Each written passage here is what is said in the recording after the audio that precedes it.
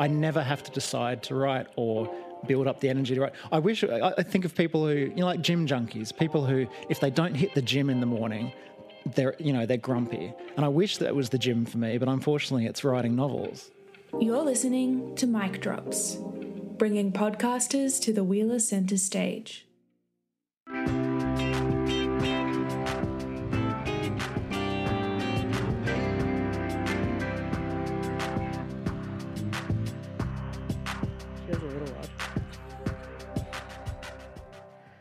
I feel like that feels longer when you're sitting on stage. It really does. Than it does when you're at home. Welcome, everybody, to this live recording of the First Time podcast. We are very, very excited to be here in person at the Wheeler Centre and with the Wheeler Centre and also with the wonderful Hill of Content bookshop. The theme for today is second times. We have a couple of guests that we are really excited to talk to. But before we get into that, I want to acknowledge that we are meeting today on the unceded lands of the Wurundjeri people of the Kulin Nation, the traditional custodians of the land and of the waterways on which this event is taking place. We also acknowledge any First Nations people with us today and pay our respects to their elders past and present. I think it's also important to point out while we're here talking about stories that the First Nations people were this land's first storytellers and the first creators of culture, and those stories and experiences and knowledge are at the heart of this country. It feels somewhat ironic that we are here talking about second times when we are, of course, the First Time podcast, which we really didn't think about enough 4 years ago when we started the podcast, did we, Catherine? It was a time-limited name. It really was. Lots of people have searched for us for other reasons, and we get told that a lot. In fact, on that theme, in this week's podcast episode, Catherine interviewed Ben Law, which was a big get, and she's been very excited about it for a while. And he just launched straight into the innuendo, talking about popping his literary cherry. And, of course, we have been told many times that the first time that publishing loves a virgin, which is why debut authors are always so hot on the scene. But we are, of course, all second-time authors. I was, of course, over-researching tonight, as I tend to do, and I was looking for quotes on second-time novels, but I found a research paper instead. And it is from Sweden. It said that the first book is both the calling card and possibly the entrance ticket to literary life. It did get us on the Wheeler Centre stage, finally. We've never all been here before. But it did find that in Sweden, where this paper was written, only 43% of debut authors ever go on to publish a second novel. Wow. So I want to know why we are in that 43%. Catherine, any theories? Because we're all rolling in cash, maybe? Yeah, I think the cash is definitely to blame. I think it's probably easier to work out why people don't. That's true. In some ways. Yeah. You can very much get dazzled by the writers' festivals and meeting other writers and not writing. Not writing. We do a lot of not writing. We are going to meet, obviously, these two authors who are in that 43% today, but first ourselves. Catherine and I are now podcasters, but first and foremost, we are writers. Catherine Collette's debut novel, The Helpline, was published in the US, the UK, Germany and Italy and was longlisted for the Indie Book Awards. Her second novel, The Competition, was released earlier this year. Kate Mildenhall's debut novel was Skylarking, and it was longlisted for the Indie Book Awards and the Voss Literary Prize. Her second novel, The Mother Fault, was released deep in lockdown in 2020. That's why the bright lights are still so astounding to me. I'm used to online. That's right. So that's us. We also have two guests here with us, Yamna Kassab and Robert Lukens.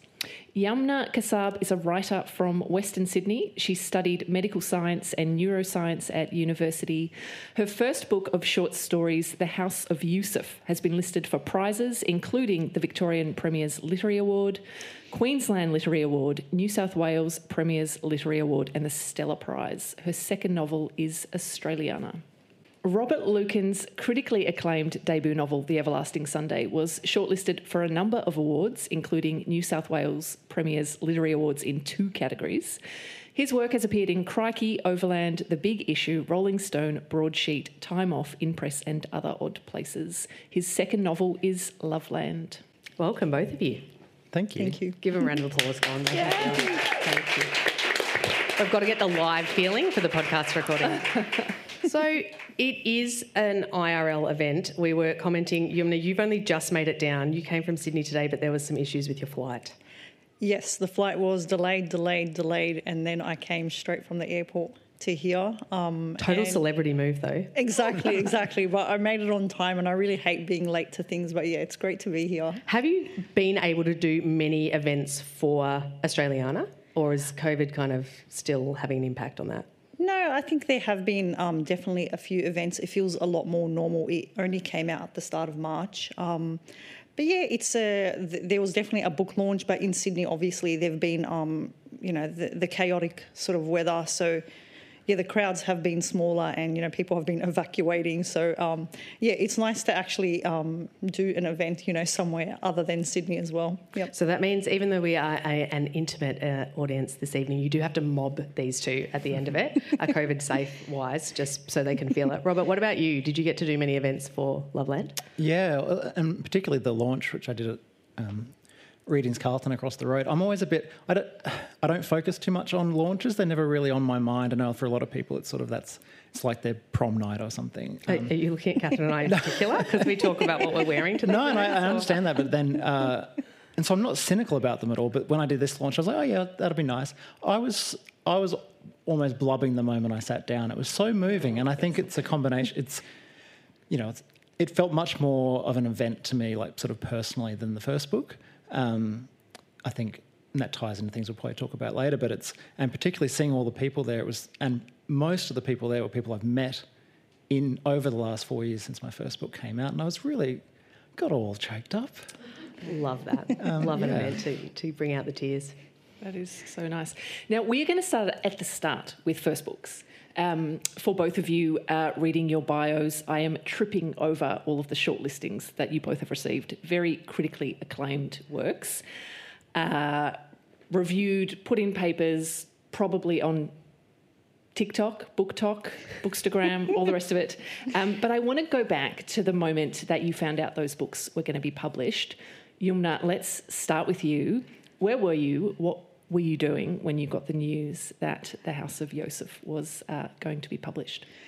I had actually submitted The House of Yosef to Giramondo, the first publisher, and I thought to myself that I should really leave Sydney if I want to do something with my writing.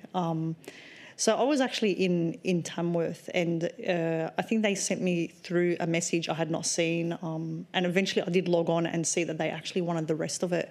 But yeah, I was actually in Tamworth, and I felt like, okay, I've actually made a really good move here. Yeah. Oh, that's wonderful. Special moment. Robert, the Everlasting Sunday? Yeah, I was buying barbecue briquettes at Bunnings, and because it all happened, my publishing happened very slowly and then very quickly. So I only sent I sent my manuscript to one publisher and to one agent because I'm a fool, and literally just printed it out, bound it up, posted off to them, and then literally didn't hear a thing, didn't even get an email receipt of having received it. And then 18 months passed, and in the same week I got a phone call from the publisher and a phone call from the agent that they wanted to publish it, and the agent... You sent it nowhere else in that interim time? Yeah, no, I just kept... Just carried on with my life. A little foolish. And so the publisher had been in touch, and then they said, give us your agent's details. So I frantically tried to get an agent, and 2 days later I had an agent, and then 4 days after that I got a phone call from my agent in Bunnings that the book was going ahead. So it all just happened from sort of nothing to everything. So there was no sort of courting period or... I feel like that represents the pace of publishing, though, doesn't it? It's either like a really long wait or it's... Yeah, and there's a million ways into it, but there's sort of the grind, because I'd never had a piece of fiction published, even a short piece in anything before. And then there's the other way, which is hard work, which is, publishing in journals and all the rest, the logical way to do it. And then there's printing out one copy and posting it to Queensland. Did you ever hear back from those publishers about what had brought it to the top of the pile at that time, or? It was just chance. So my editor, Ian C., the brilliant Ian C., he was going on his first holiday in 2 years, and he was going to Singapore. And as he was leaving the office, he went to his slush pile, which he hadn't touched in 18 months. and literally grabbed the top 3 books off the slush pile and said he was going to read them on the flight to Singapore, and he had a 7-hour flight, and he read my book on that flight, and when he landed he sent an email to the publisher saying, I want to acquire this book. That's so good. So just That's lucky. So much utter blind luck. Yumna, had you submitted to anyone else before you submitted to Giramondo? I have been submitting for a very, very long time. But I think House of Yusuf, I don't really remember actually sending it to anyone else. I essentially sent them the first part. And so when we actually met, when I met with Ivor at Giramondo, he said to me, well, this kind of doesn't work on its own. It's too short. And that's when I sort of went through the archives and found other things that could go with it. But I don't think for House of Yusuf I actually sent it elsewhere. Which is, I suppose, one of the things that we have learned over 4 years of asking people is that there is no right way to do it. Like, it is so often just blind luck, as well as making sure that you're submitting your stuff. It can't be picked out of nowhere. Yeah. I'm really interested in, we have to move on to second novels because otherwise we'll get stuck talking about first the whole time. But when and where you had the idea for your next book and where you kind of hold that and keep it while all the first book shenanigans are still going on. Like, what was the timeline for that? Yumna, maybe we'll start with you. I tend to write in a pretty continuous way, and so I think some of the stories that appear in Australiana, I was still writing some of the House of Yusuf stories, and the sort of separation for me was based on setting. House of Yusuf is very much Western Sydney, and then Australiana was, country New South Wales. And even with what comes after Australiana, I just tend to draw things together based on setting or, themes. But there really isn't sort of, a line where one project ends and the next begins. It's always sort of many things happening at once. Do you want to tell us a little bit about how you describe Australiana at this point? Because even in our talking about it, Catherine and I were like, do you think it's interlinked short stories or is it not? And then, of course, on the cover, it says Australiana, a novel. So how do you describe it? Yeah, I suppose it could fall under a very sort of flexible definition of a novel, but I see it as an ecosystem. And so I teach science, and in science we talk about an ecosystem being a community, and you take into account the living and non-living factors. And I think that's sort of the best description for Australiana, that it's, the inhabitants of this town, plus also the animals, the greenery, and then also things like water and natural events and things like that. It's such a good description. Robert, what about you with the idea for Loveland? When did that kind of form in your mind? Was it something that was already sitting there before Everlasting Sunday? I genuinely always find it incredibly hard to describe this process, and I'm always jealous and baffled by people who talk about this. And it's quite reasonable that you would expect there's a moment where you have an idea. You're walking, you don't have an idea, and then you have an idea. Suddenly. That moment never happens for me. I never, ever, it's just an accumulation of things. So it always feels like there's these loose ends. And genuinely, there's no moment where I went, I'll write a book about that. I think because I'm just always writing, I never stop writing. And so one thing just bleeds into the next thing. And I honestly do, it's always the point I'm quite a way into something, and then I go, I'm writing a novel. And it genuinely is that. So I never have these eureka moments. I wish I did, and it makes sense that you would.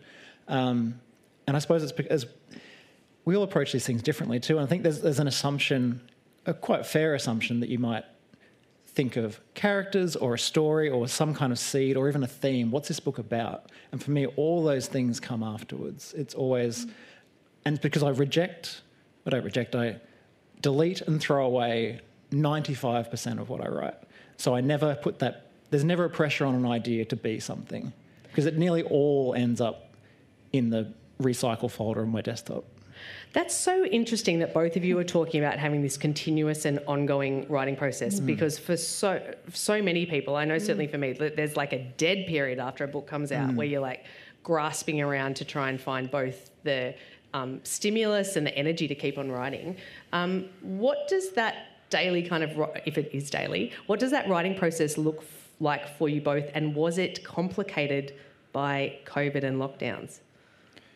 Robert, do you want to go? Yeah, I just don't think about it anymore. It's been so long. I've been writing for so long, I stopped thinking about it 15 years ago. I never have to decide to write or build up the energy to write. I think of people who, like gym junkies, people who, if they don't hit the gym in the morning, they're grumpy. And I wish that was the gym for me, but unfortunately it's writing novels. So do you do it first? So do you hit the desk first thing? It depends on until lockdown, I wrote almost exclusively on public transport. So all of The Everlasting Sunday and all of Loveland was written on the train. Longhand or on laptop? Work laptop. Mm-hmm. Thanks, work laptop. And I would I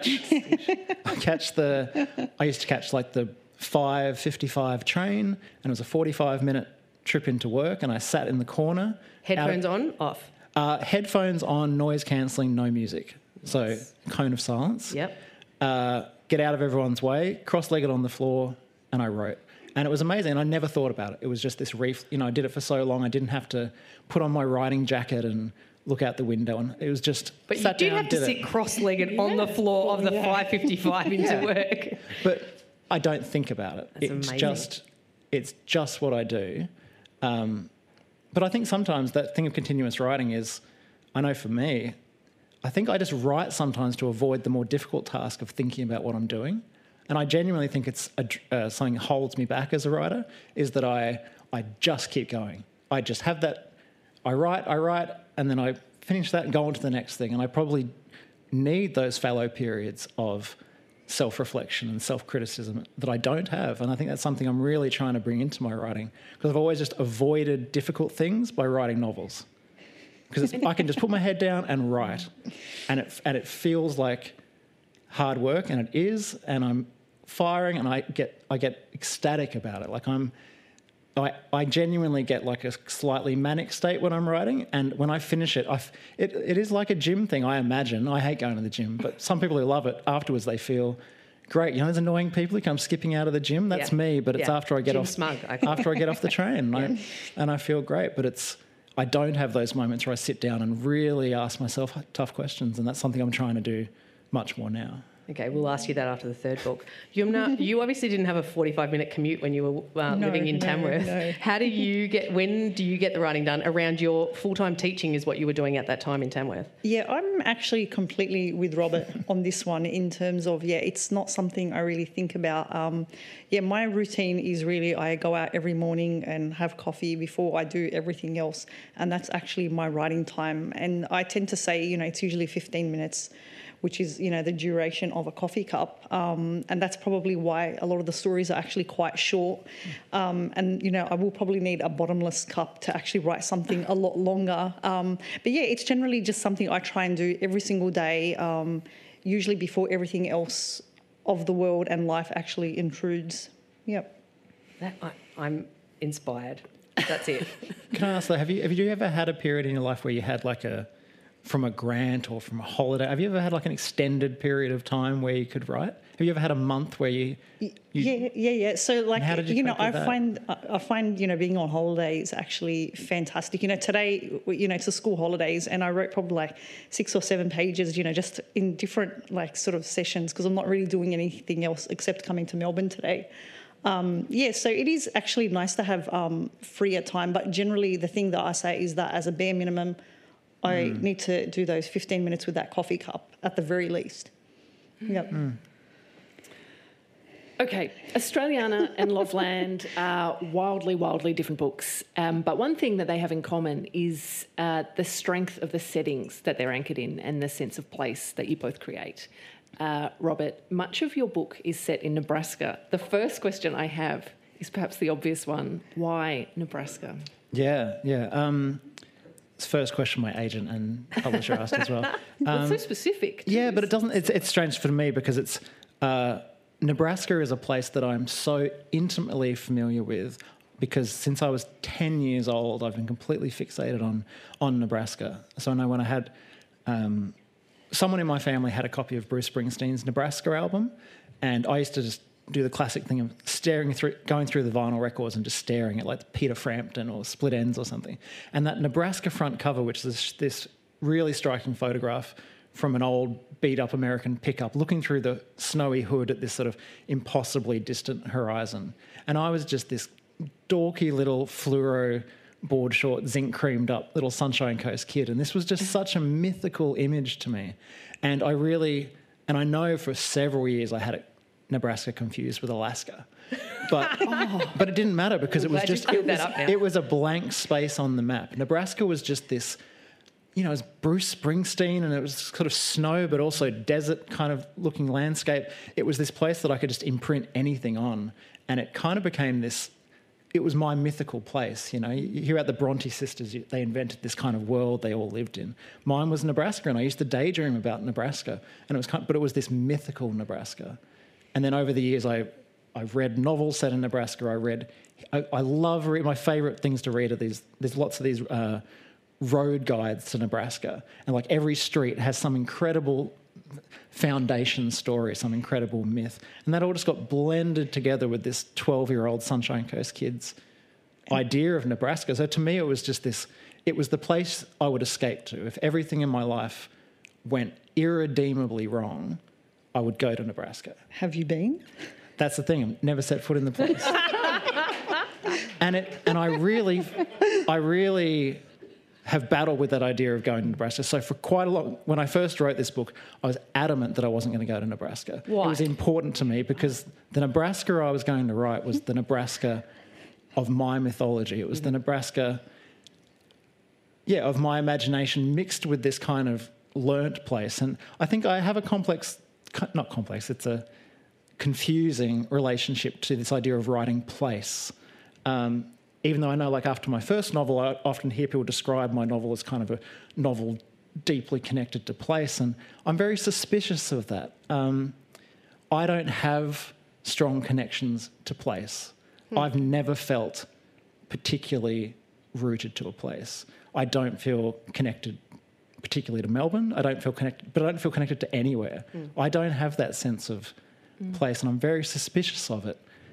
And I think that's why I seem to endlessly write about it. And I wanted to write about this kind of mythical, imaginary place. And to me, it was the blank space on the map to me is Nebraska. That's the place that I've imagined. So that's where I sent these characters who had reached this sort of point of no return in their lives. It just seems so natural to me to put them on a plane and send them to Nebraska, even though to everyone else, they were very confused why I did that. It's a clever device too, because you see Nebraska through the eyes of someone who's not native too. Yeah, and I tried not to tell my publisher and agent this, but I actually did so much research. I try and pretend like I didn't, but I actually spent years researching this, and I got in touch with the local mayor, drove around in his car and filmed all the streets for me. I got in touch with local historians, local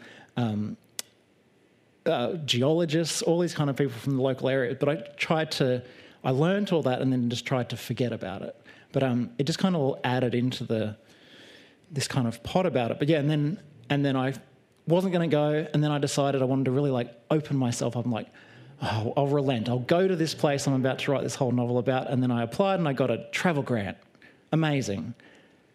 I was supposed to go in February 2020. I was going to spend a month wandering the plains of Nebraska.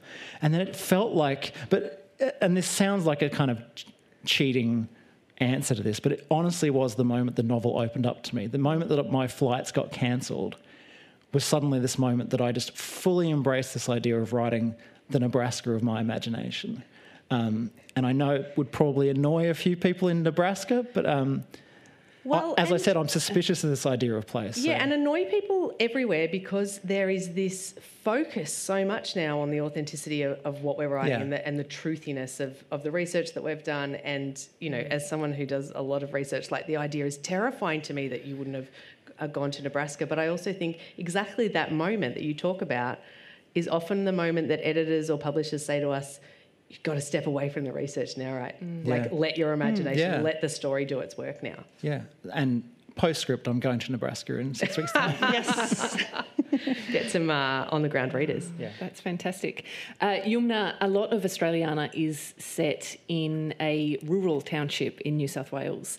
I know you spent time in Tamworth teaching. What was it about that experience that you wanted to capture in the book?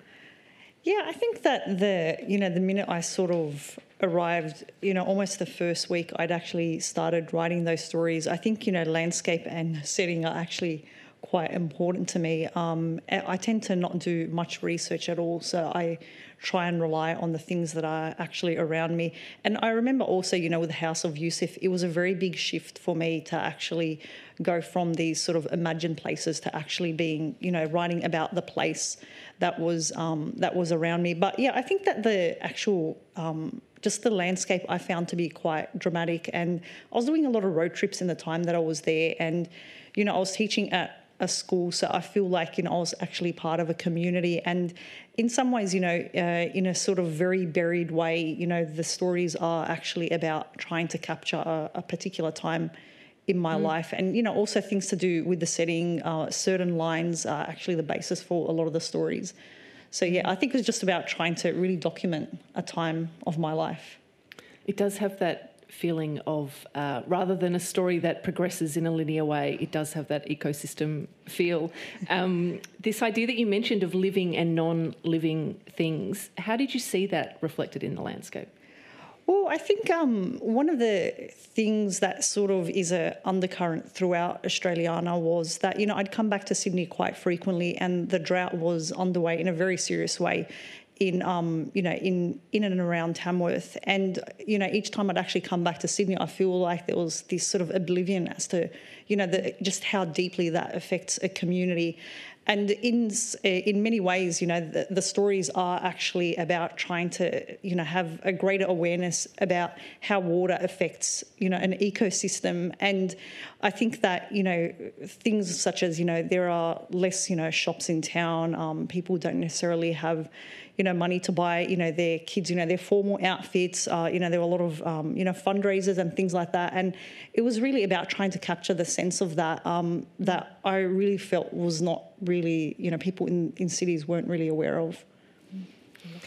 I love that description of the ecosystem. It was also really nice hearing your interview with Astrid Edwards, and Astrid was talking about the fact that she just moved to a country town the week that she read Australiana, and how seen she felt, or she felt that it captured that sense. I also looked in your acknowledgements and saw, obviously all of these people who had helped you out while you were there. Yeah, it's definitely for the Tamworth crew, and I think the sort of success or failures of the book, I kind of see it based on how the Tamworth crew actually see it. If they accept it as, an accurate document of the town, then I think that to me will be the success with Australiana. Have you heard any news yet from the Tamworth crew on what they think?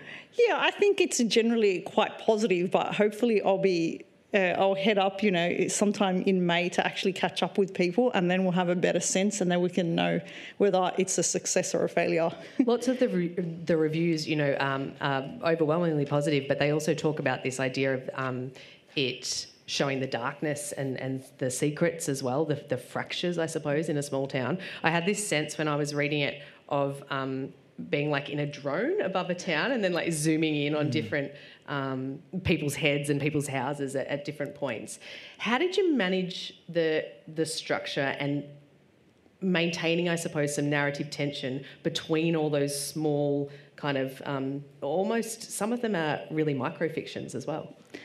So the book is structured, it's 5 parts, and the first part, the structure is taken from the Arabian Nights, where, one story ends, the next story sort of begins. That's always something that's really interested me. And I think if you're trying to tell the story of a community, you need to be quite flexible in structure. I don't think a sort of chaptered novel is really going to allow you to have the sort of drone-like quality that hopefully the book has. But yeah, I think very much the thing that sort of interests me is a community, but also focusing on the individuals, and hopefully, both are sort of portrayed. And I think if you're actually doing that or trying to do that, well, the structure hopefully has to be quite flexible. Can you tell us just a little bit about the ghost story? Is it Pilliga? Pilliga. Yeah, Pilliga. I really like vampire stories. I really like fairy tales. I like fables. And I do definitely like ghost stories. But a lot of the stories in Australiana really actually began with a line. I'd hear a line, or, I'd read something, and that would actually be the basis. And I remember chatting to one of my colleagues, Rod, who Pilliga is actually dedicated to. And he was the one who first mentioned the Pilliga, and the line was, you don't go into the Pilliga at night. And the minute he said that, I'm like, well, why not? Tell me more. And then so when he was asking me later on about, what are you writing? And I said to him, I'm writing a ghost story. He goes, that's a bit odd after the House of Yusuf. And I said to him, I'm going to dedicate it to you. But I think it was... there's this sort of urban legend, quality to the stories about the Pilliga, but it was such a vivid line to me that, I almost immediately started writing that story. It's very good and very evocative. Robert, structurally, I wanted to ask you about the idea of writing a dual timeline because it's inherently difficult, I think, for novelists. It's particularly difficult to keep the tension going, but also you always have that moment where you're like, is the reader going to like May or Casey better? Are you going to just want to stay with one story all the time? Did you have challenges with the writing of that?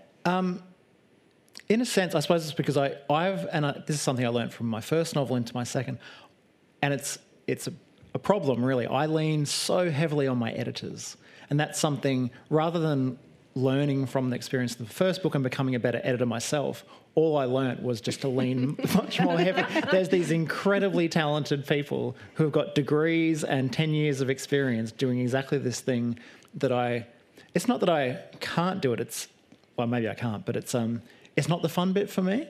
I'm far too addicted to this Jackson Pollock jazz approach to writing, this kind of just writing without engaging the front part of my brain until afterwards.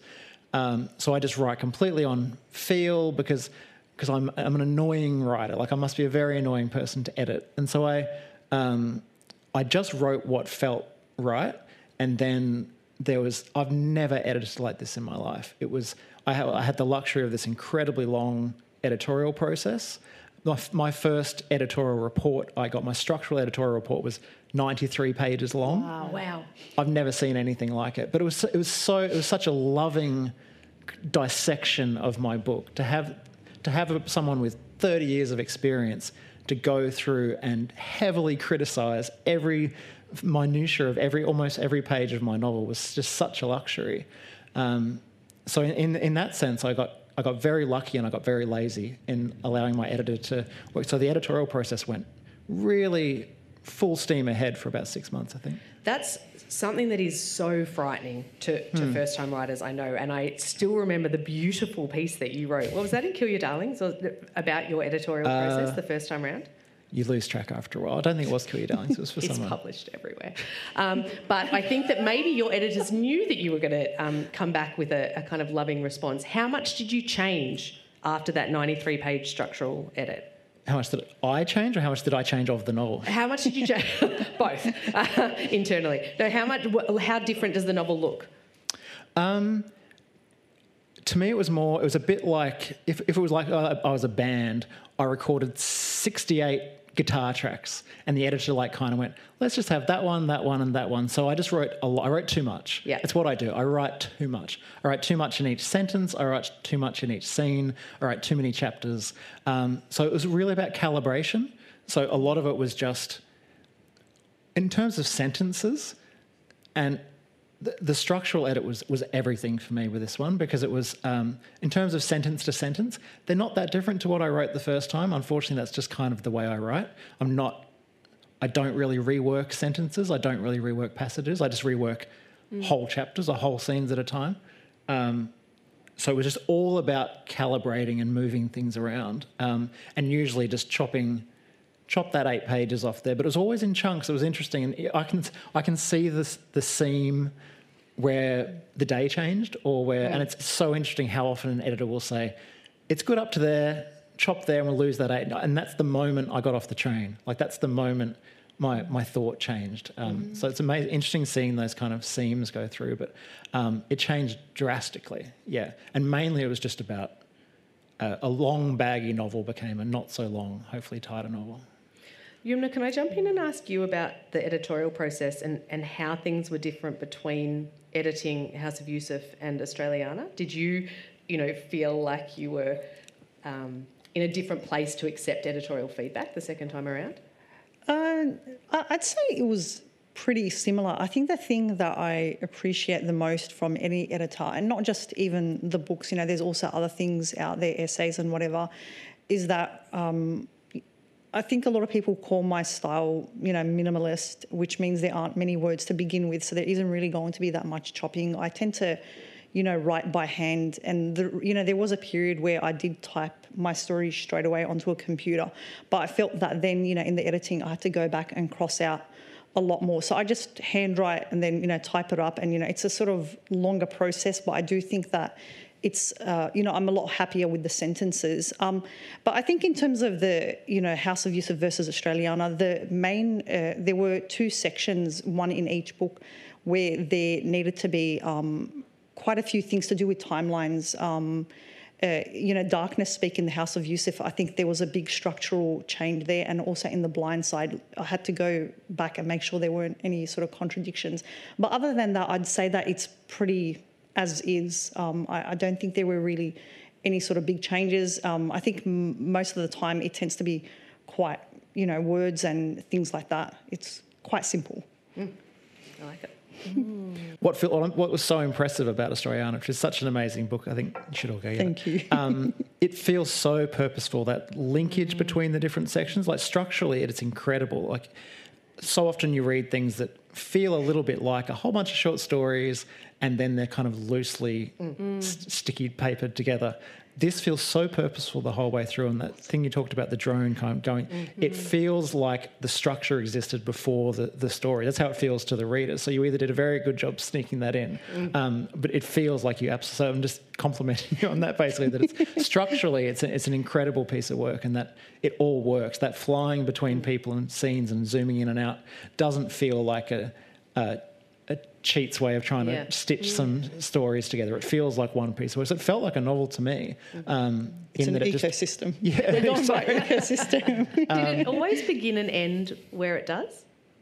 In terms of? In terms of the structure of it? Yeah, that is the book. But I think the main thing for me is just really grouping things based on setting. There was no purpose. There was no plan. I'm sorry. But Tonight's all about admitting things. That. We have no purpose. Yeah. We don't know where our ideas come from. Yeah. No, there was no purpose. But thank you for that. There's so much sleight of... I agree with you. I think there's a lot of sleight of hand in there, whether it was conscious purpose or not.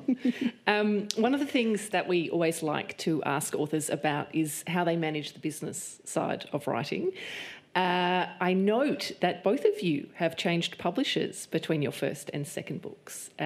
Obviously, we would love a behind-the-scenes telling of all the scandalous reasons for that. Pause. Maybe we'll do that off stage at the end.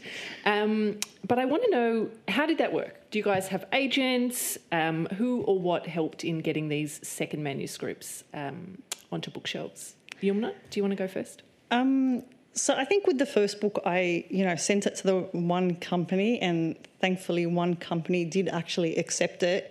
But with the second book, I think that because the book had actually, the House of Yusuf had been listed for a few things, that I did have a few other options. But I think the thing that is probably most important to me is that the book I see as complete and that it's accepted as is, that I don't really have to change it. That is very, very important to me. So I think that's generally how I choose, who I'm going to work with. But and I think it is also very, very important to have people who are very enthusiastic about the project. It is obviously the passion, the thing that is the most important to me. So when people respond similarly, that's usually a very good match. And did you manage that submission process yourself? With the first one, yes. With the second one, Martin Shaw, my agent, is the one who actually sent it off. And I think that I'm not really good at applying for things or pitching things. It's like I do not have this skill at all. So I do greatly actually appreciate having someone do that. I'd 100% go that way.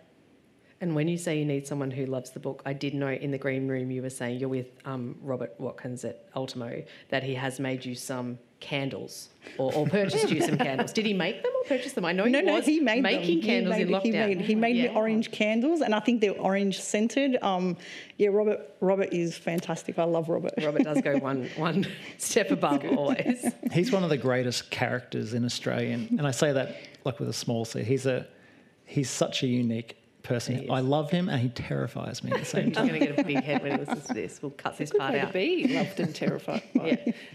Robert, how did love land? Yeah, well, as I described before, my first novel, in a very childlike way, I tied it up in brown paper and sent it to one publisher and one agent. I think it was two things, really. I think part of me was coming up to the second novel, I realised I'd never entered a prize, I'd never submitted to things, I'd just never sort of existed in that way before. And I suppose I wrote this novel and I was very happy with it, and I wanted to see what it felt like to send it around, to be honest. But the thing that really the catalyst for that, and I had an incredible experience with my first publisher, University of Queensland Press. They're amazing and continue to be amazing. But I suppose one of the key things to me I realised after that book came out is you don't really have a relationship with the publisher, the house. You have a relationship with three people. You have a relationship with your editor, the publisher and your publicist, and marketing, and obviously everyone else as well. But that sort of day-to-day thing of those individuals. And after my first novel, the day my Everlasting Sunday got signed off, my editor left the company, my publisher left the company, the marketing person left the company, because it's an industry with such incredible turnover that, hanging on to anyone... Because they don't get paid enough. We'll just put that in. Yeah, because absolutely. They don't get paid enough. Well, and then, you get emails and it's 2:00 in the morning on a Sunday. You see the timestamp. These people are absolutely killing themselves. And so all those people weren't there. And so I suppose it was the combination of that. And I just wanted to see if this book could live. And it was really gratifying that when my agent, Grace Heifetz, who's an incredible agent, we sent it around. And if everyone had said no, it would have felt like it was a mistake, I suppose. But they didn't. And it felt very gratifying. And then when I was talking to different publishers about where to publish it, it just comes down to people. I met with someone, and it's who did I want to spend the next 3 years having a drink with? Who responded with that twinkle in their eye about the book? Like, what did they respond to? And I went with the publisher that I had the best personal response to, in that sort of, you have these little 3-hour Zoom meetings where they kind of weirdly pitch themselves to you, which is an incredible experience. And I just went with the person that I wanted to have a coffee with, really.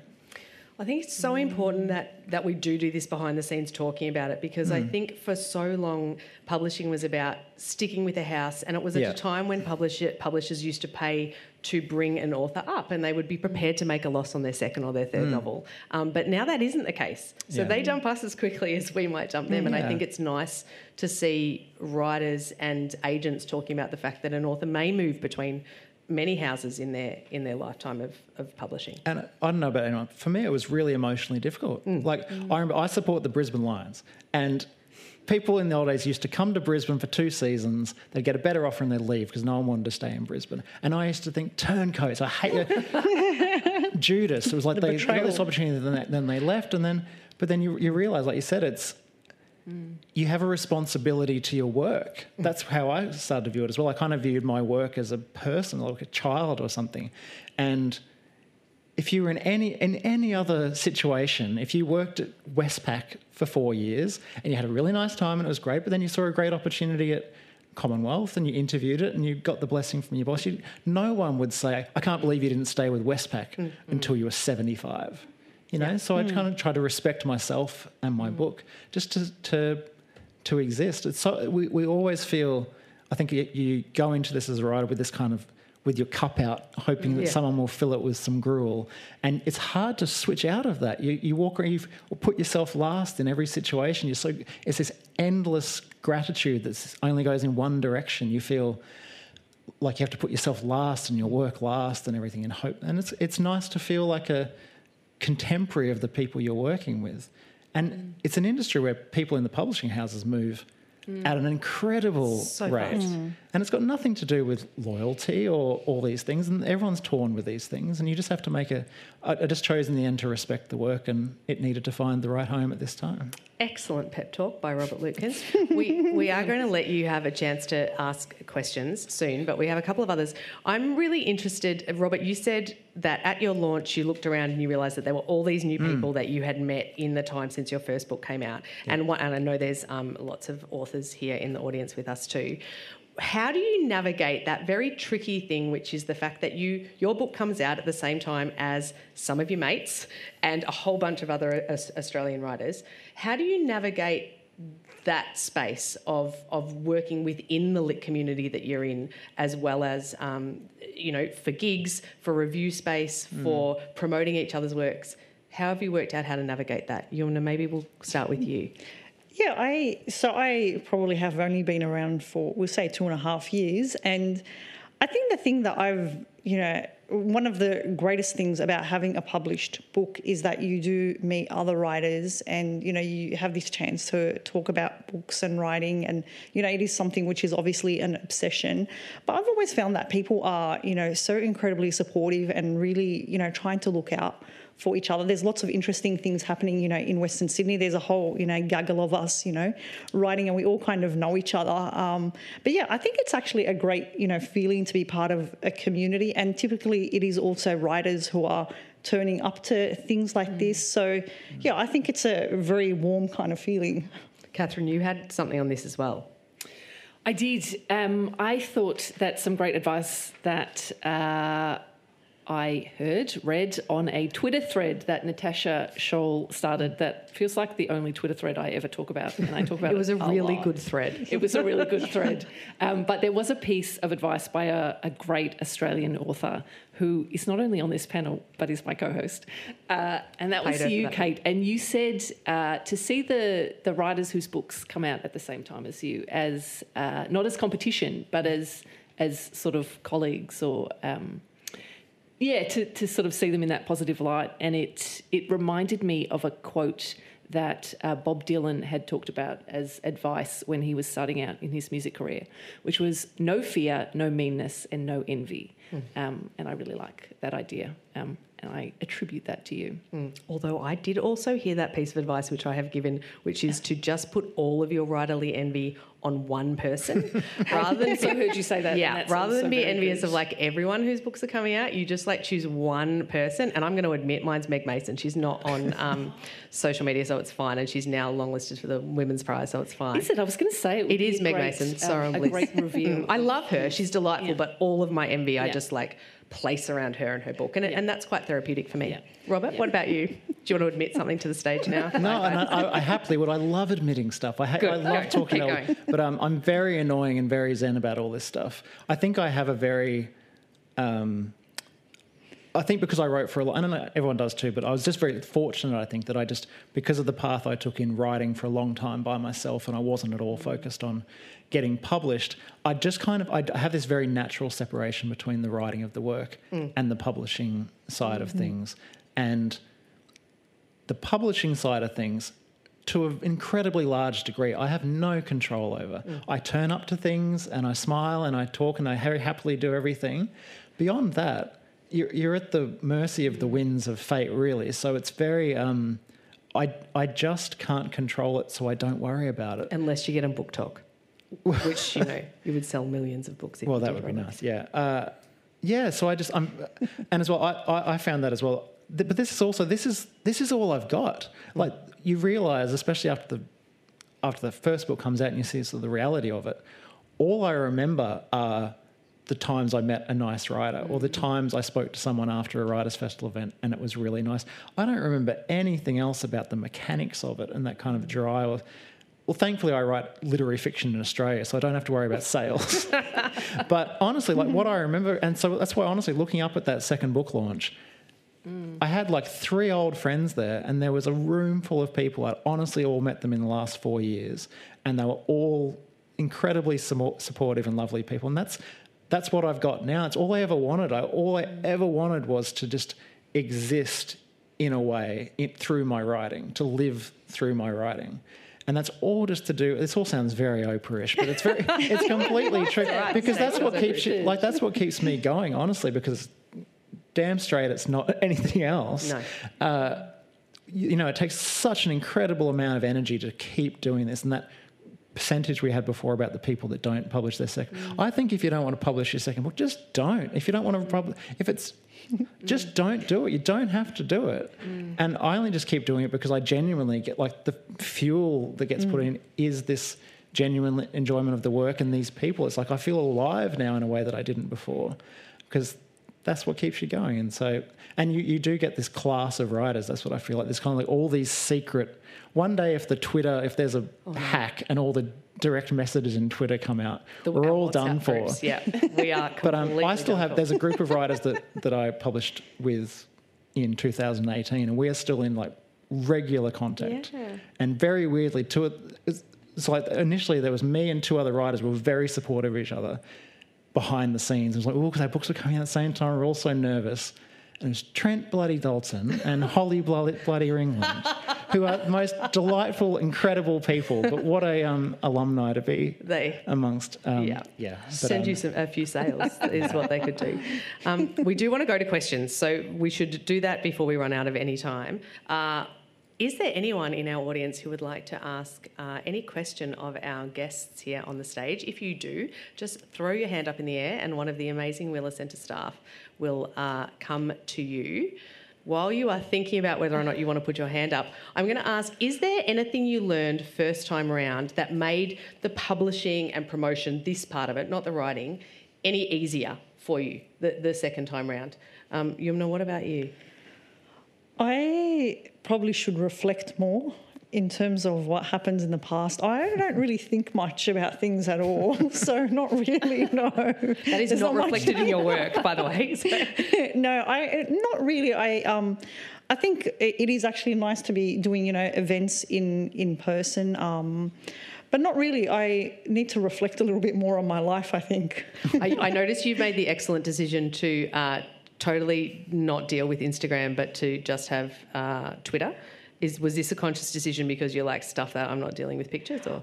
Well, even Twitter is a bit of a question mark. I really don't like social media at all, and I'm greatly grateful for Emily Cook, who does publicity at Ultimo, to have someone who does that, because it's the same thing with pitching and applying for things. It really is not my skill, and I really don't like self-promotion and things like that. So, I am very grateful to have someone else who does things like that. Yeah. Robert, what about you? Yeah, for me, the main thing was about the expansion of mental energy. So when I came the first time, before I did anything, like you end up doing these like a 4-minute radio bit for rural Western Australian ABC radio at 3:28 p.m. kind of thing. And I used to psych myself up and have 2 coffees and go over my notes, and you just burn through so much mental energy. And I realise now 95% of it you can wing it to an extent, because if there's anything I should be an expert on, it's this book that I just wrote. And you can just actually enjoy all those moments, whereas before it was sort of feeling like going through. So it's just about that sort of limited amount of mental energy, especially after the last 2 years, just knowing where to spend that so that you don't collapse in a heap at the end of every week. I think there is actually one thing I'll add to this, and it is that, I try and make my decisions based on whether it's going to add to my writing time or, take away from it. Yeah. That is smart advice that I need to take on so much more. I can see that there is a question from the lovely Imbi Neem, who is a Melbourne writer. You can get her book, The Spill, probably not tonight from the Hill of Content, but at any other time. Firstly, I just wanted to say to Yumna, I'm glad you got the memo about the dress code, because right down to the bow. Oh my gosh, matchy. We'll take a photo. Yeah. So my question is, what do you feel this second time around is something that you got right that you didn't get right the first time round? I think that I think Australiana is probably a more experimental book than The House of Yusuf. I do think that when I think about the things I've written after Australiana, that potentially if we hopefully look at this, 20 books down the track, that it is probably going to be the most experimental one. And, that is something that is actually quite important to me as a writer. I think mine's probably more to do with the actual process of publication. I think because I moved from a smaller publisher to a bigger publisher, I just went into this and last time I micromanaged a lot of stuff. It's part of going with a smaller publisher. You can do that and you often need to do that. And this time around, I just found some people I trusted, found some people I really liked, and just let them do their job. So this time I was probably much more hands-off in all the kind of pre-publication micromanaging stuff, and that I think ended it, because who needs an author sending an email with their thoughts about, just... Too many authors have... I'm entirely in charge of the stuff between the covers, but everything else is someone who's much better at their job. So this time was just not micromanaging anything. I'm going to jump in with a question because I love the projection of 20 books in the future. I suggest that means something else is coming in the works, Yumna. What's next for you? So when Ultimo Press took on Australiana, at the same time, I was trying to make a sort of point, a creative point to Robert. And so I sent him the thing that I had been working on, which is The Lovers, which is a dark fairy tale. And he decided to take both of them. So I think early next year, hopefully The Lovers will be coming out. I'm currently editing, so that's next, a dark fairy tale. That sounds incredible. Robert, what about you? Are you a person who talks about what's coming next? Or I'm fine with that. I love spilling the dirt about it. Go, spill the dirt. I'm writing as I always do, but I think, as I said before, I'm trying to make a genuine effort this time to reflect more and to just stop, because I just plough on through without thinking. So I'm writing a new novel, but I'm trying to do a little bit of planning beforehand. So since I've written sort of the first half of 2 other novels, that I've put on the back burner, because I just did my usual thing: finish a book, just write the next one, and it's holding me back. So I'm forcing myself to stop doing the writing, and I'm trying to just do a little bit of planning on this one. I would love to see what that looks like at the end. Watch this space. We have a lot of listeners to this show that are also writers. What is the best advice that both of you have either received or will give to others? The only thing I always say is to not feel like you have to reach that point where you feel like you know what you're doing. Right. I think sometimes people feel like that you need to reach that point before you can move forward. And for some people it is. Like, I think it depends what kind of writer you are. But I know for me, I think writing from desperately flailing in the dark is a really interesting place to write from, because you solve your own problems. Whichever way you solve your way out of that darkness is the writer you are. And so to not clutch at solutions, just to exist in that state of utter confusion. Are these contradictory? Is that part of an editing? Is that advice to keep writing forward, or can the two things hold sort of separately? I think that's just a way to write. I think I know. Yeah. I'm perpetually in that state of confusion and darkness about things. And I enjoy being in that place now. It's like being like at the bottom of the pool, and just eventually you get to the top and you breathe and you kind of figure out what it was all about. But I meet other writers who are a bit hamstrung by the fact that they kind of feel like they don't know what they're doing. And like I said, I'm sitting there with my brand new novel on my desk this week, and I quite literally Googled how to write a novel. And I like being in that place. Yeah. So there isn't, and there's different kind of writers as well. There's successful writers who sell lots of books, and maybe they actually do know what they're doing. I think they still Google how to write a novel, honestly. Yeah, I don't think you ever get there. Yeah. So I'm more just trying to give a little green light that's an okay place to exist. Thank you. Yumna, what about you? I'd say discipline helps any project greatly, and I do think that it is, it's I see it as my own little thing. It's my, time to hopefully shine. I try and just protect it with a lot of silence. I try and just be very diligent and quite disciplined about it, just in a sort of dailiness, so that I don't have that sort of distance, or, I start forgetting things to do with the story. So I try and keep it very close. That's excellent advice. I know that there was another question up the back there. Hi. This is really a question for anyone on stage, because I think you all have a couple of books behind you now. Congratulations. I was wondering, as writers, or maybe even as readers, when you're reading a standalone, like a series of standalone books, is it important to you about how a new reader would discover your work? Like Kate, for a new reader reading you, does it matter if they read The Mother Fault first or Skylarking? Because obviously they're standalone novels, but how do you like to be read? Well, that's a really, really excellent question. I think for me, I am a stubborn writer, and a little bit like you said, Yumna, about wanting your second one to be experimental. I don't want to have my first novel or my second novel as my calling card. So that's why they're so different in part. So one of the beautiful things about being a second-time writer is that the publicists always say you get a bunch of new readers to you, reading you for the first time, who then go back, which is really interesting too, because people reading in different directions, I think, can have a real different take on who you are as a writer. Does anyone else want to... Yeah, I do think that hopefully 20 books down the track that they all speak to each other, that they all belong to the same universe. I see them as the same universe. They're an ecosystem. An ecosystem. What about you, Robert? Yeah, I don't know the answer to that. I tie myself up with that idea about... that's something I kind of really got hamstrung by a bit after my first novel. Is like, oh, these things all going well. A couple of these might get published. And I really started to think about how do they sit amongst each other, because I just never thought, what kind of writer do I want to be? There's an assumption you might have an idea of what kind of trajectory you want to do, and that tied me up for a long time, and I've just decided to not answer that question. Catherine? I would say most recent, because I think you get better over time. Good answer. We have run out of time, and we want to make sure that you have time to head up to see Jacqueline at Hill of Content and buy a copy of Australiana and Loveland and any other books that you might find up there. The competition will be up there as well, and get a chance to talk to these authors and get your books signed. You have 1 second each, 2 seconds each to answer the question, because we have to finish the podcast with this. Do you have a debut novel or debut book, anytime, any place, to recommend, Yumna?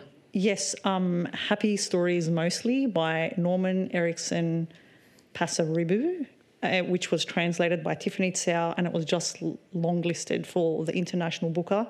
Oh, wow. They're the best pair ever in the world to be listed for that prize. So Happy Stories Mostly. We have not had that recommendation before. Amazing.